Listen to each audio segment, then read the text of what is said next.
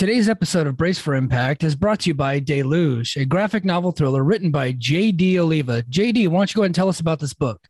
Deluge takes place during the dark days of Hurricane Katrina. An undercover FBI agent is trapped in the middle of the storm against a bunch of racist cops who are looking to eliminate all of the criminal element in New Orleans, one house at a time. You can buy your copy on Amazon today for just $3.99. And now to the show.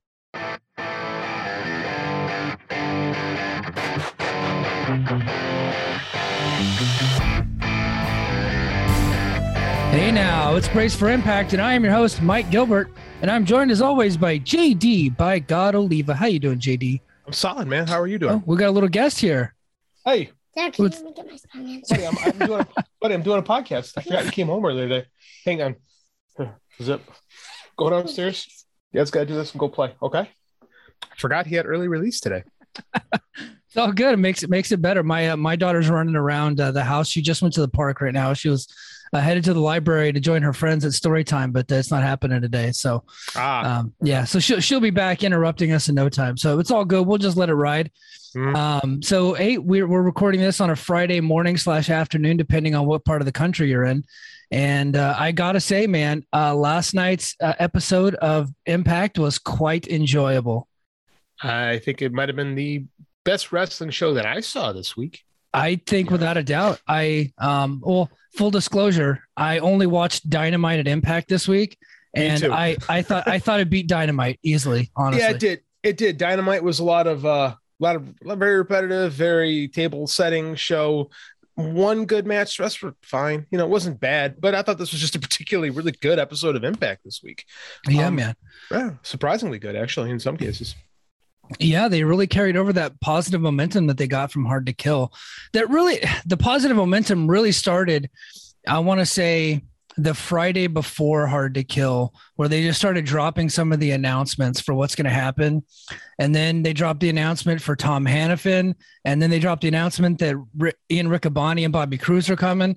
And they're starting to build a little bit of momentum. They're getting all this positive energy. The WWE stuff had dropped a couple of days before. So Friday night SmackDown was where the WWE stuff dropped. And then Saturday morning, the announcements came out for them. And then that carried over into Hard to Kill, which was an excellent pay-per-view. And the positive energy just kept going. The momentum kept going. And then we had an excellent episode of Impact capped off by Deonna Purrazzo winning the Ring of Honor title. So I guess that's the top story, man.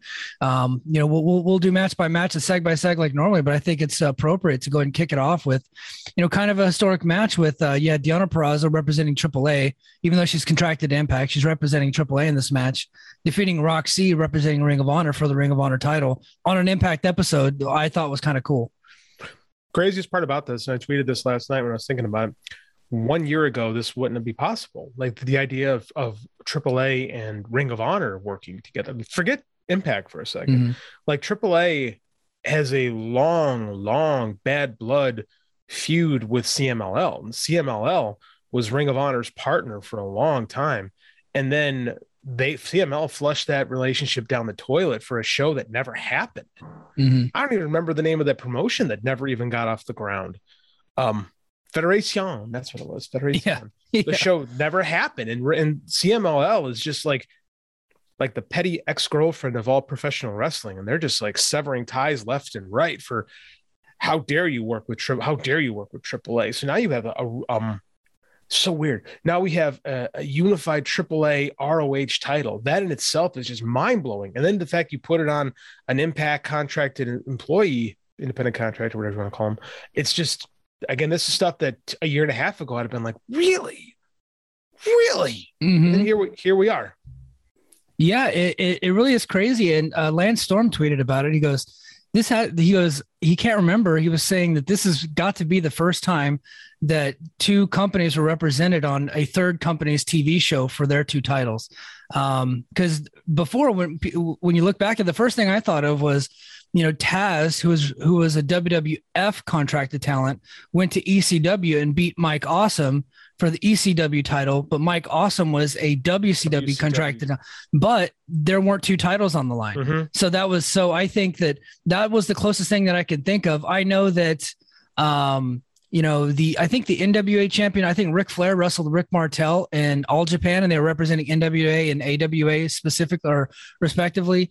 But that wasn't title for title. That was just a match. So this was a title for title match. So you had AAA and Ring of Honor title for title on Impact. I think that was like that in and of itself kind of really explains I'm actually getting the term Forbidden Door. I'm kind of getting sick of, honestly. It's getting lame at this point. But I think what Impact and what Scott D'Amore and his team are doing by creating all these relationships that were kind of these bridges that have been burnt over time, kind of building those bridges and repairing all these relationships. And they're all kind of formulating right here in Impact, I think is crazy. And I think that this was, it's going to be one of those matches where we look back on in like 10 years and who knows, maybe everybody be back on their islands. Like, man, what a crazy wild time it was to be at Impact in 2021 and 2022. Yeah. It's nuts, man. Like, I keep thinking about when this could have happened. I'm sure this might've happened in territories at some point, but in territories, like, you didn't defend other people's titles in a different territory because who cared, right? Yeah. Nobody cared back then. You cared about the titles of your territory. And this is why AAA is such a great company to work with, because they don't care about their titles. Like everybody, so many people were like all wonky last year when Kenny Omega beat Andrade in Mexico. Like Andrade should have won. It should be, a title should be on a AAA talent. It's like, well, Andrade is not a AAA talent either. Mm-hmm. It was two AEW guys wrestling in Mexico, and they don't care who has their titles. Like, it's actually more, the AAA titles have more value on American wrestlers, in my opinion, at the moment, where they can be seen and they can actually kind of grow the influence of AAA in the US. Because in their company, they really don't book around titles. Like, who's the top star in AAA? Psycho Clown. He's never been the mega champion in AAA. That's how much they care about the belts. So it makes so much sense to have that title on Deonna, because it just makes Deonna look better. And now she's got, which we called on the show because it wasn't very hard to call. Like, it makes so much sense with her having both of these belts. And eventually, I do think it would have been better if Mickie had lost, but I get it. I have a counterpoint to that. Oh, go. So I think we could both agree that Deonna was likely to win had the Royal Rumble deal and Mickie James not come together, right? I think that's a safe bet. Yeah. We don't know that for a fact. I think we just know that it's true. So I think that this was a kind of a happy accident because Mickie gets the title and now she gets to carry that title into the Royal Rumble. They're going to acknowledge her as the champion. I think that's great buzz for Impact. Brand awareness is important, yada, yada, yada. Mm-hmm. I think by having Deonna lose, and then now she unifies the AAA and Ring of Honor titles. What she did is she actually rebuilt herself all in one night in one match to where now she becomes a credible challenger again. Mm-hmm. Not right away. I think she's going to defend the Ring of Honor title for a little bit. And then eventually now we're going to have all the three of these titles at stake, probably at Rebellion or maybe Slammiversary at a pay-per-view where they're going to have the big trilogy match with Mickie James, maybe a cage match, maybe some type of gimmick there. And I think that match gets a lot bigger than it would have been otherwise. So I think that this is working out pretty good with Mickie actually keeping the title. So no, I'm with you. And I'm Debbie Downer. So I'm skeptical as to what Mickie having the Impact title is really how it's really going to help Impact in the long run. I mean, like, it's just because it's going to be a one-off appearance and it's going to be it. And they'll say, oh, she's a Knockouts champion. And then they'll never breathe a word of it again. And the WWE audiences, as we've seen, it's easier to branch professional wrestling audiences like the AEW or the Impact or, other, New Japan audience. They're more willing to subscribe to different wrestling philosophies and ideas and shows, whereas the hardcore WWE audience, the universe, your Roman Reigns stands, your Sasha avatars, they are WWE through and through, and they do not watch any other. And this is kind of how it's been since the 80s. So this is just kind of what they are. So I mean, like, I don't know, Takeo Omori showed up in the Royal Rumble in 1994. And I don't think that led to a big spike in Misawa viewing. You know what I'm saying? Like, well, yeah, but they couldn't. Right. Maybe it got a couple people to actually go buy tapes, but back in 94, you couldn't watch All Japan back then unless you were like a hardcore tape trader. No, that's accurate. But what it didn't do is but you could do, on the flip side of the coin, the great Muta won Starrcade's 1992 Battle Bowl while he was the IWGP World Heavyweight Champion, because you didn't watch the show, but there was a working agreement with the company. And like guys like us specifically, we've talked about it, we're New Japan fans because of WCW. Mm-hmm. So I don't think that no one became an All Japan fan because of Omori's appearance in that That's one true. Royal Rumble. That's what I'm saying. That this is just typically how WWE does things. So I'm skeptical, but it's gonna be a real cool moment for Mickey. I hope they don't do any garbage bag stuff with her. You know, they're petty, but are Yeah. they that petty? I don't know the This answer is to the that company question. that referred to her, who has always been in phenomenal shape, by the way. They referred to her as Piggy James on one of her previous runs. That's And true. then on this last run, they constantly called her old. Old. Right. They were This just is- referring to her as this old lady. And she's like in her 30s, and she's in much better shape and better condition than a lot of the people they have on that roster anyway. And can flat out get it. And so that's WWE for you. So we'll see. I think a garbage bag reference does come into play though. I hope not, but I don't. I could see Bruce Pritchard licking his chops, especially because it's Mickey James. Oh yeah.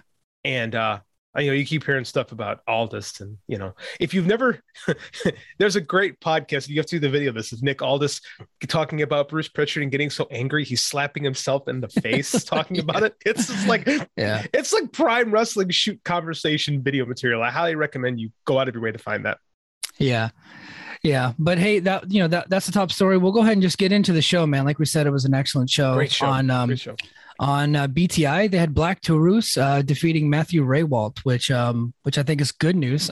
And he actually defeated him with this crazy move. Everybody should look it up on Twitter. It was kind of cool. I don't know what the hell it's called. I don't know either. The GIF is awesome. So that's the coolest thing to come out of BTI since probably the 60-minute Iron Man match. Yeah, it kind of looked like it was reminiscent of it was kind of like a Michinoku driver, but it looked more like a Steiner screwdriver, like a combination of the two.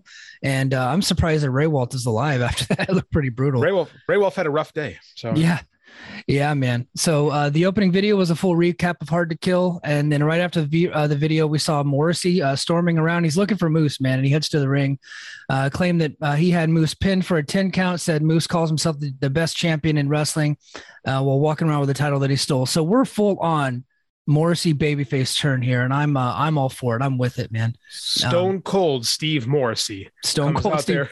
Yeah, cuts a great promo. Actually, he does. I felt it was in the beginning. It was a little bit rough at first, but once he got into it, man. Yeah, he found himself in that, and I think that this new kind of direction that we're going to see Morrissey in is going to be great.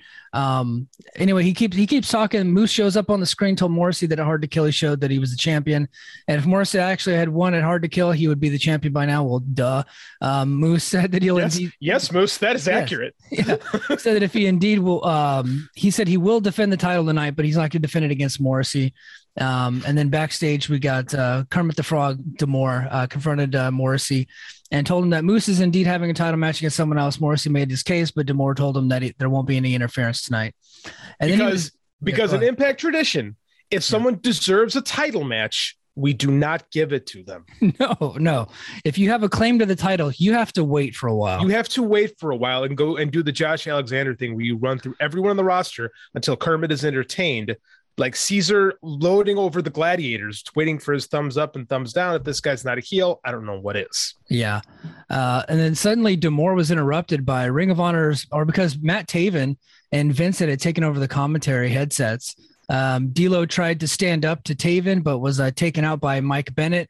And then all of a sudden, man, they put D'Lo on the table, and then PCO comes off the ring apron onto D'Lo, but not through the table, just bounces off of D'Lo. Poor guy. And then instead of taking some time, they went ahead and just put him back on the table, and PCO went up even higher, and they did his flipping senton through D'Lo Brown, which looked insane. It was crazy. What a great angle here. PCO is a lunatic. Like the man's in his mid 50s, I believe, at this point. He's an absolute nutcase. Dude, I was watching PCO when I was a very little kid, watching the Quebecers in 1993 take on the Harts, the Owen Hart and Bret Hart at the Royal Rumble. That's how old they are, man. PCO is, I love the PCO reinvention. I always thought he was a bizarre fit in Ring of Honor and never really quite clicked. Him here in Impact it makes perfect sense to me. I love this whole thing. I liked, D'Lo, when that table didn't break, D'Lo was just thinking, God damn it. Because he knew PCO was going to break that table one way or another. Yeah, he said they're taking that segment home no matter what because PCO is a pro. Which, how strong of a table does that have to be? Because D'Lo Brown's got to be pushing about 3 bills, and PCO's got to be about 270. And he didn't like gingerly fall on that table. He came hard from that ring apron onto that table and just bounced right off. I'm like, damn. The best part is PCO didn't even think twice. He didn't sell it at all. He's like, didn't break. Oh, well, he just went right back to the top. Didn't even pause. Even pause to reconsider. What a pro. You know who was great in this segment too? Matt Taven. Oh my God. I was going to say that he's coming on. I don't know if he is the actual leader of the group, but I think that's who they're identifying as the leader of the group because he did all the talking. He had great insults. He was very charismatic. He called, I think he called Phillips or not Phillips, but Hannafin. He called him a Melvin, which I think is funny. Yeah, he does. That's his thing. That's his Ring of Honor shtick. I like when he calls people Melvin or when he calls Riccaboni Rickaboner. I think that's funny. So I enjoyed him referencing D'Lo's chest protector. He's not even wearing the chest protector. Like, yeah, it's good. It's good. This was great. Yeah. Taven's got to be the leader because Bennett's not a great promo. He's not a bad promo, but he's not a great promo. And Vincent's a lunatic, so you don't want that guy in front. Eventually, I think Vincent will feel very at home in this promotion, but now is not the time to have him leading this because again, I'd like them to address at some point why Vincent and Taven are friends again. Just a one line in a promo. Just give me something because these two tried to murder each other for the better part of 2 years. Yeah, so even if it's like, hey, look, we tried to kill each other. We didn't die, but the devil I know is better than the devil I don't know. Let's go take over Impact, right? Something like that would be great. But I mean, this new Impact group, what do they call them? Honor No More? Well, they haven't actually divulged that yet. I think that's coming. Yeah, that's coming. But we all know by now it's all over the internet. Yeah, they're going to be called Honor No More. And what I like is that so immediately after this, they cut back to Scott D'Amore, and Scott D'Amore reveals that he actually called Baltimore. He didn't really say Kerry Silkin or Joe Koff or Hunter Johnston. He said, "Well, I called Baltimore, and these guys are not affiliated with Ring of Honor. These are rogue actors. So these guys are just these are rogue individuals. They're not affiliated with anybody. So they're doing this all on their own." And which actually continued to talk about later as they interviewed Gresham, and then even much later, Roxy even says, "Yeah, I'm kind of nervous because these idiots from Ring of Honor are going crazy, but she's not a part of that either." So I think that was cool. They kept tying that in. So this is actually very like people always try to recapture the spirit of the NWO. This is like the most NWO-ish angle start anyway that we've had in a long time. It's you can't match the star power level, but like as far as what they're trying to do, it's really cool. Like honestly, this whole angle has got me more invested in Impact storytelling than anything else going on in the show right now. I love this. This is great. I wonder where it leads. Yeah, I'm really excited about it, man. I haven't been pumped up for an angle from Impact like this in quite a while. I'm excited. So we get to the first match. We got Laredo Kid defeating Chris Bay, which shocked the hell out of me. Trey Miguel joined Hannafin on commentary. And the whole time, Miguel is only really talking about Chris Bay, and they're having a great match. And Bay is talking towards Miguel, talking trash, and they keep going back and forth. So they're leading to a Chris Bay, Trey Miguel match. But then eventually Laredo Kid wins because Chris Bay is too distracted by Trey Miguel at the commentary table. Hits him with that crazy Spanish fly that he does off the top rope. But I thought this was an excellent match, and I kind of like where they're going with this. Yeah, me too. Laredo Kid doesn't get enough love, didn't get enough love in MLW. I don't think he gets enough love here. Him and Trey are going to have a great match. Hey, Tom Hannafin, your first real night with the company. Yeah. Have 9 different partners tonight while you're commentating with. Like, let's make this as difficult as possible for you. He did a great job, actually. He did do a great job, and a little bit of chaos makes him better. So I like everything that was going on here. Yeah. Miguel tried his best at some of the one-liners. Some of them hit, some of it didn't, but it was kind of showing his personality a little bit. So I guess that was pretty good. I think Tom did a really good job calming him down. He felt real nervous at first. Mm-hmm. Like, I think those Rascal segments were heavily produced, clearly. But I mean, like, he did not feel really in his skin until about halfway through the match. And I felt like he got better. I don't feel like Trey's got a future in commentary, but he did all right. Yeah. Backstage, Rich Swann, Willie Mack, Heath, Rhino, and Edwards all talked about the Ring of Honor group, and then they decided to split up and go find them, which is curious to me. That's horror movie logic. Yeah, Rich Swann and Willie Mack are going to team up and go find him. Heath and Reiner are going to go find him, and then Edwards was going to go find him by himself. They didn't have to really look very hard. They ended up finding him in the ring later, but I guess they were trying to find him around the building. We didn't really get much after that. Did we actually get anything where they were actually searching around in the back for them? No, everyone got beat up. Remember? Oh, that's right. Yeah. It's like I said, this is horror movie logic. Like, okay, we have this problem. We have a group of us together. There's strength in numbers, so we have to eliminate that. We all go our separate ways, and we all die. So I like it. I'm okay with it. It's right up your alley. Yes, we bought a company that makes bad horror movies. Now we're going to embrace the storytelling. It's perfect. Speaking of bad movies, did you watch the trailer for The King's Daughter? I did. Oh my gosh. It's not for me. We'll just leave it at that. Yeah, look, I don't want to shit on the company and their new movie that they're promoting, but yikes, bro. And we actually know a couple of people who are excited for this movie. I do. I am not one of them. No, but you might watch it with your daughter. She might be interested in it. Not unless it's animated, right? She likes mermaids, but she likes The Little Mermaid. If it's not The Little Mermaid, she's not interested. Yeah, I got nothing on this. All I can think is Pierce Brosnan's come a long way from James Bond, and maybe not in a good way. No, yeah. Pierce Brosnan should do just GoldenEye sequels, like just be a different type of James Bond and just do that. That's what he's good at. It kind of worked for Sean Connery. He essentially played like 94 different James Bonds for the rest of his career and made a lot of money. Made a lot of hit movies, man. So we get a new installment of Brian Myers teaching VSK and Zicky Dice. He berated them for embarrassing him while he was away. Then Dice revealed that he is Moose's challenger tonight. And then he got himself a pizza from Serious Pizza because he was about to have a serious match, which I thought was clever, and he needed to carb load. Good cross promotion for that pizza place there in Dallas. I thought that was entertaining. That pizza looked enormous. They had like those New York style slices that are like gigantic. So that was entertaining.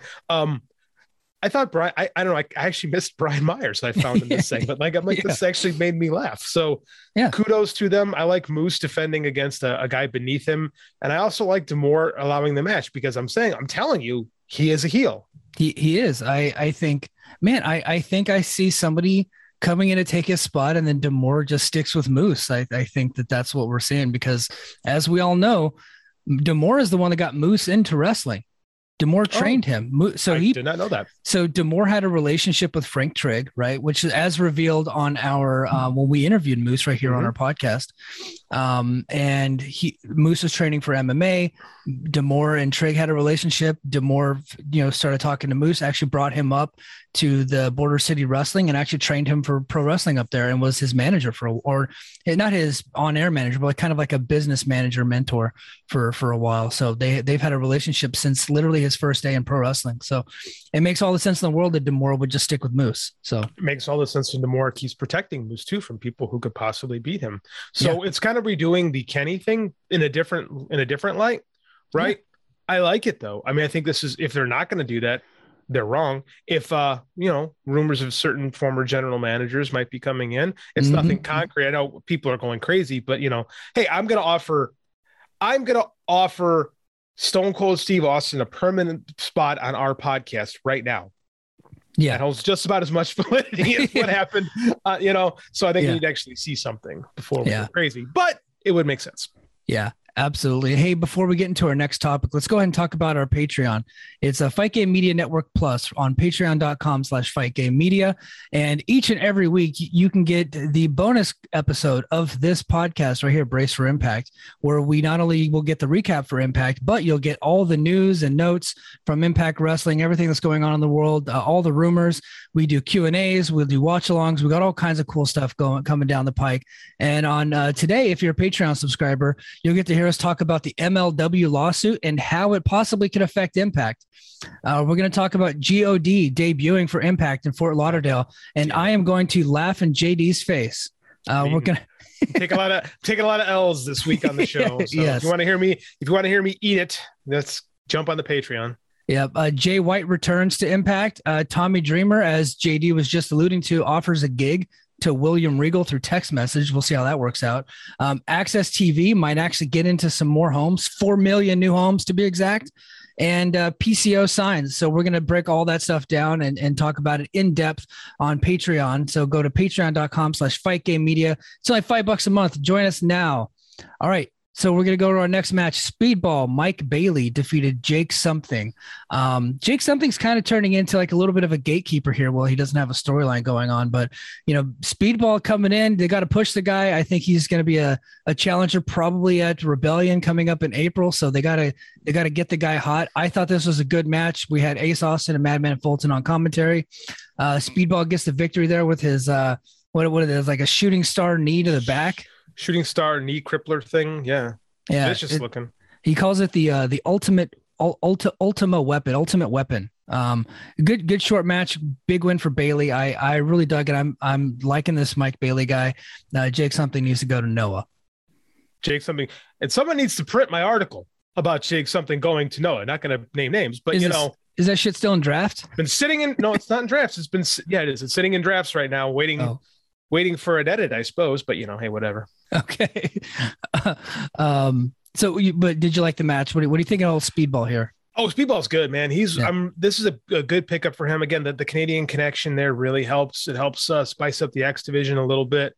All my watching him has just been on YouTube clips and stuff like that over the years. So I'm really excited to see him here.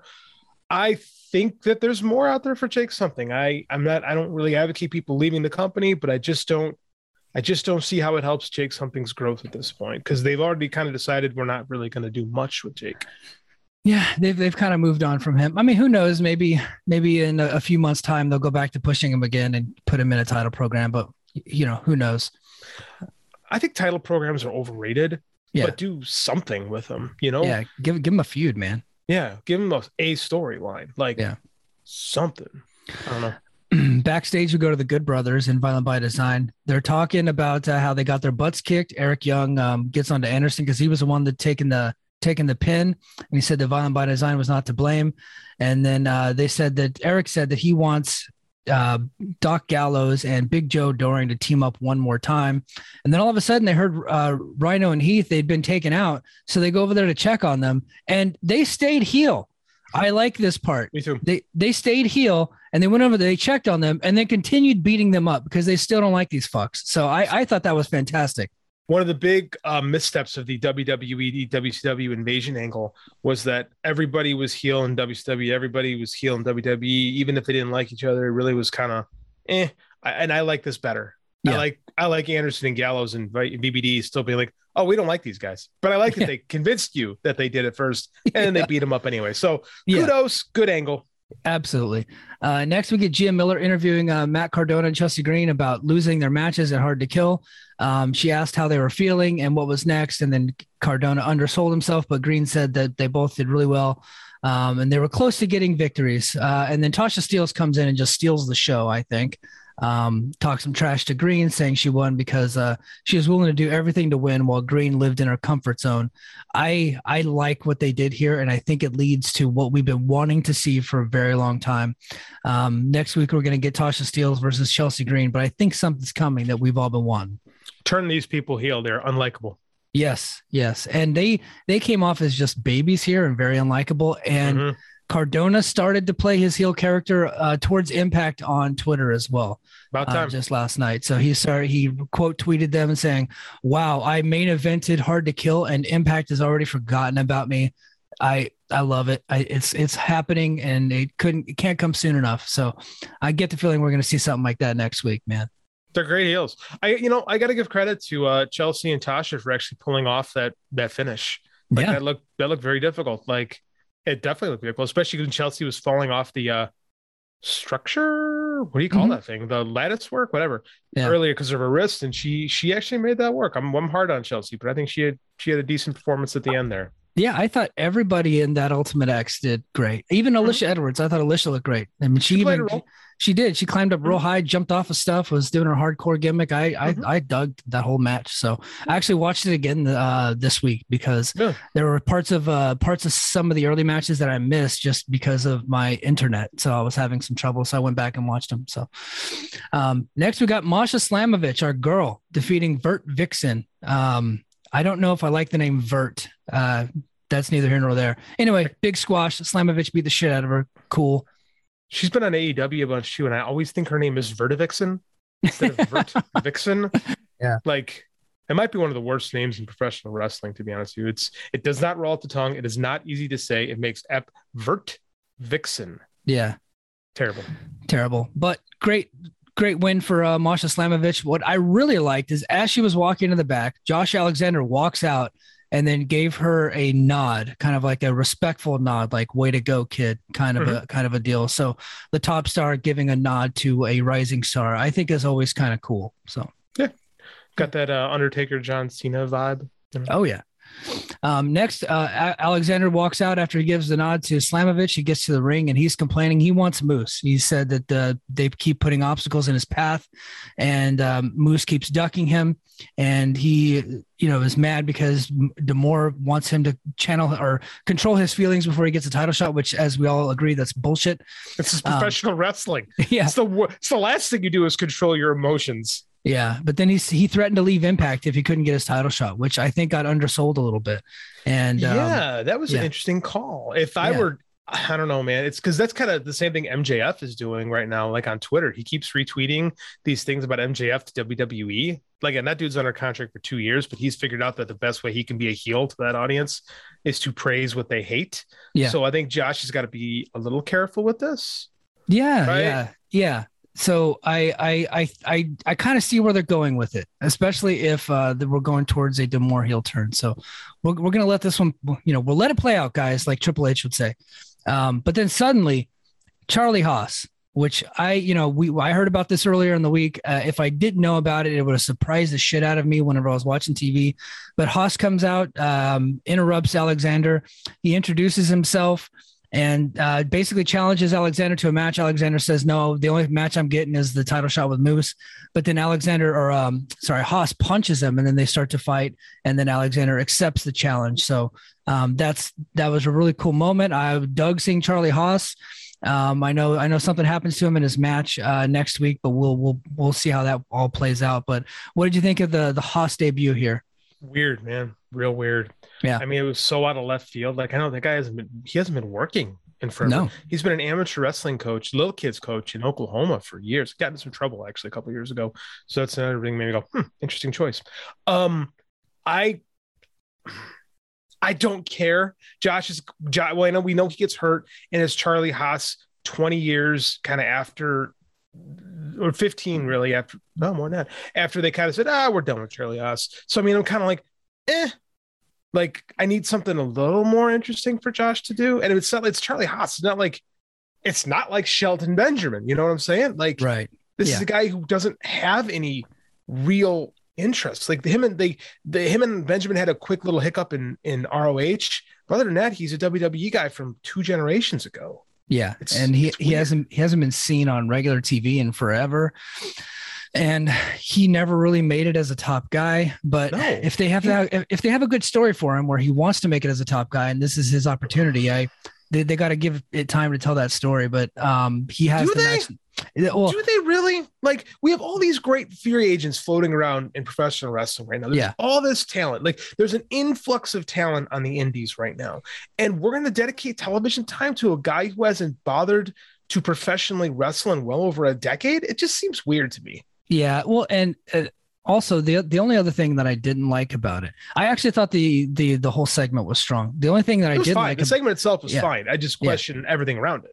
Right. The only thing I really didn't like about it was this is the third person in a row where they've done exactly the same thing, where they come in and interrupt Alexander while he's trying to get at Moose. We saw it with Suzuki back in October, and then we saw it with Jonah back in November, and then now we're seeing it again with Haas. So it's like one after another where they're doing essentially the same thing. I'd like to see them switch it up a little bit.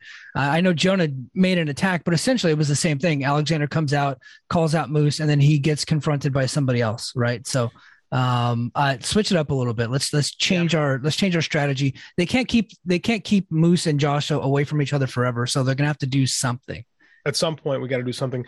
Too much of wrestling right now. I think I could say this for all the major promotions. This includes Gedo and New Japan. Is we're falling back into what's worked multiple times over and over again. And all the shows right now are feeling like we're retreading stuff that we've already done. Everything is feeling like that a little bit. So bookers out there, be creative.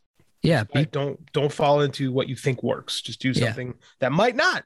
Sometimes glorious failure is better than playing it safe and being boring. Absolutely. Next we got backstage, Knockouts champion Mickie James welcomes Roxy to Impact, but Roxy said she's been kind of sitting alone by herself because she's nervous with all the Ring of Honor people going crazy and making trouble. James told Roxy to be ready for Deonna Purrazzo because she is awesome and a vicious competitor and will stop at nothing to win. Kind of cool to see, I think a big time veteran, a legend like Mickie James with a 21-year-old Roxy, a champion from another company. That's pretty cool. And now we also see Ring of Honor, Impact, and slightly WWE kind of all being mentioned in the same segment, which is also kind of cool, I thought. Because also, I'm pretty sure Roxy's headed to Orlando.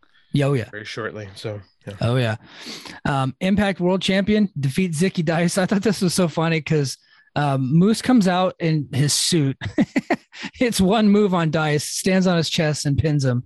And Myers was on commentary for the match and was just absolutely disgusted at his protege. And then W. Morrissey comes out to attack Moose. They fight a little bit, but then all of a sudden Zicky Dice gets up for some reason, goes towards Morrissey and gets his ass kicked again. And then Moose hightails it out of there and takes off. And then VSK just was checking on Dice in the ring, and Morrissey took his ass out too. So I like this babyface turn from Morrissey. He's coming off like a badass. This is so Steve Austin. Which is fine. That's like one of the greatest compliments you could pay a wrestler. You're doing a lot of Steve Austin stuff out there. I mean, that's like, yes, I am. So yeah. That's good. I mean, this is fine. This is exactly what you do with a Zicky Dice Moose match, Yeah. Again, not Cardona, the other one. Myers saved this thing, made it great. So it's fine. It's good. I don't know where it goes, but it's fine. Yeah. D'Amore joined commentary. He cleared up some of the questions about who's representing Ring of Honor and who is here as Renegades acting outside of ROH's permission. And then Raj Singh, of all people, whom I didn't think I would ever see again on this show, given the people that have been released recently. But Raj Singh comes down. He said he's going solo. He cut a promo about representing his people. He called everybody in the audience infidels. So I guess we're going there. We're going back to that. So we'll see how that works out for him. But he asked D'Amore for a challenge. And then all of a sudden, Jonah comes out and beats the shit out of him. So they're trying to build back Jonah after his loss against Josh Alexander, which I think is smart. It's weird. I mean, I get someone's got to lose, right? You can't have everyone. Not everyone can be a winner. You've got to have guys in a company that can lose matches. So Raj Singh is fine for a guy that can lose matches. I don't know if we should be doing the infidel thing in 2022. No, that was controversial in 2006. So, well, not only that, he's Indian. He's not from. That is a good point. And he's from Canada. So he's not from one of the countries that we've been battling against. So that doesn't even work. So using the infidel line just makes no sense at all because there's nobody from India calling us infidels. So. I don't know. I'm not going to touch it. No. I question less. I don't know. Building Jonah back so soon. I get why they want to do it. Part of me wonders if a guy like that isn't better off maybe missing a set of tapings and then coming back with a big splash, rather than being fresh off the big loss. I don't know. I think you can go either way with it. I'm just happy that he's going to stick around. I wondered if he might be I wondered if this was going to be a stop for Jonah on his way to New Japan, but it seems like he's in for a while. So. Yeah, well, he's in through April, he said, and then they'll reassess at that point. I don't know that he's actually going to go to Japan. He seems focused on working here in the States. He's working every damn indie in the world, or in the country. So, well, you can do that and work New Japan. You just got to hustle. And Jonah seems like a hustler, to be honest. So, cool. Yeah. Next, we get the Influence. They cut a promo on the Knockouts Tag Team Champions, The Inspiration. They hope they are having a good time enjoying their vacation from coming to work. Told them to be prepared for January 27th when the Influence get their title shot. The match was supposed to take place at Hard to Kill, but was postponed due to COVID protocols. But then Decay walked up and challenged the Influence to a match in the meantime. And then suddenly someone barged in and said that Eddie Edwards had been taken out and needed help. So some of this fell flat, but I kind of like the way they're connecting all the different storylines into one segment. All of a sudden they kick back. The main focus of the show is the ongoing story that these hooligans from Ring of Honor are taking people out. So I like that they're not forgetting about that. So was kind of cool. I felt like the guy who I think he's a photographer there, who was screaming for help for Eddie Edwards, was not a great actor. No. but the segment overall was okay. Caleb Connolly called Rosemary something, and it got a pop out of me. And for the damn life of me, I can't remember what it was. Like I wrote it down on my phone and I lost it. Oh, so no. I was going to say what a great line it was, but it was a good line. Yeah. What do we think about Eddie being a former Ring of Honor champion? I think he's a little suspect because he's also the one that said, hey, here's a great idea. Let's all separate and make ourselves more vulnerable. And because he's the leader, right? He's the veteran of that group and the heartbeat of Impact. They all listened to him, and it was a shitty idea. So maybe he was putting on. Maybe we're seeing a heel turn from Eddie, which I don't think he's ever done before.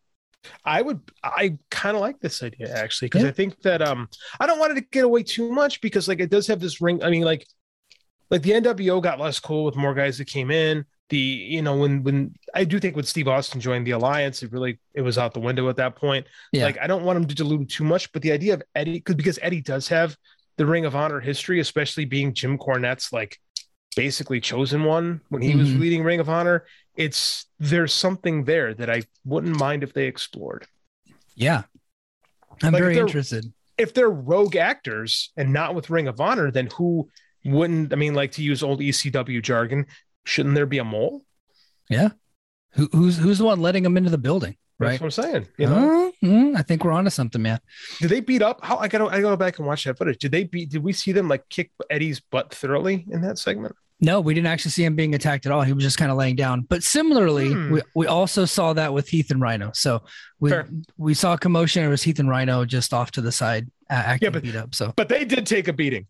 Yeah, they ended up getting beat up no matter what. So if that was their plan, it failed miserably. Yeah, yeah. But I'm interested in this. I'm interested. This is Ring of Honor thing is the best thing we got going right now. I love it.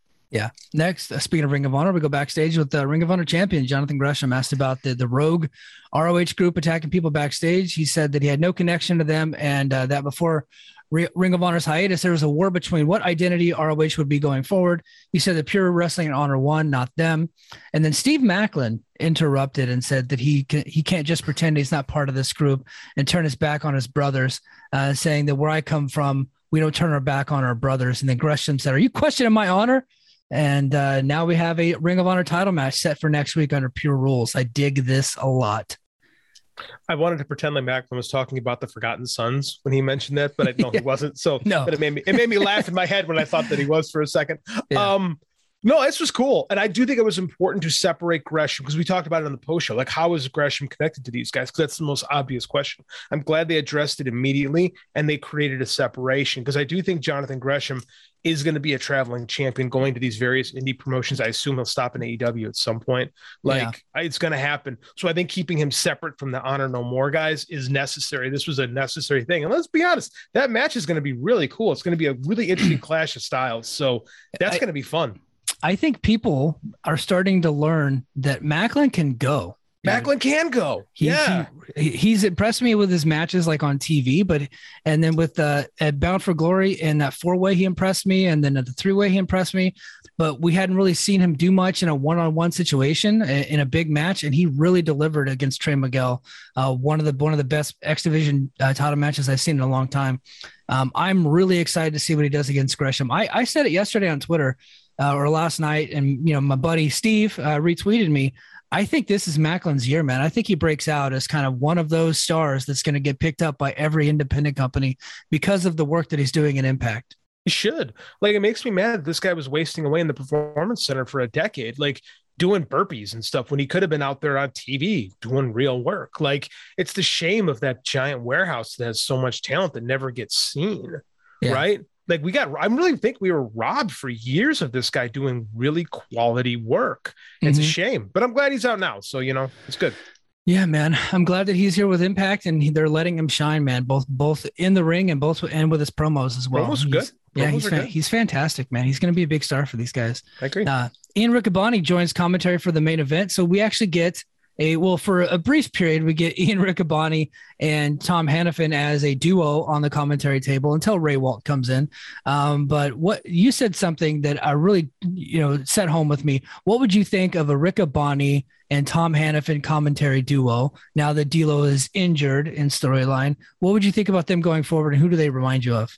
Jim Ross and Tony Schiavone in 1988. Yes, I was thinking, yes, that's perfect. That's a perfect analogy. Great connection there. I love that team there. And I would love if D'Lo doesn't come back, and I actually thought D'Lo improved quite a bit at Hard to Kill. I did too. But if he doesn't come back and we just get Riccaboni and Hannafin, I think that's a great commentary team and would immediately be one of the best in wrestling. I do too. I don't think that's going to happen though. I think that just based on what Riccaboni has said, I think that I think he's still a full-time employee with Ring of Honor. And I think they're going to keep in their show. So they need their voice, and he's going to bounce around with the champs. Like, I think I mentioned on our Hard to Kill post show that the Briscoes are coming to AEW at some point.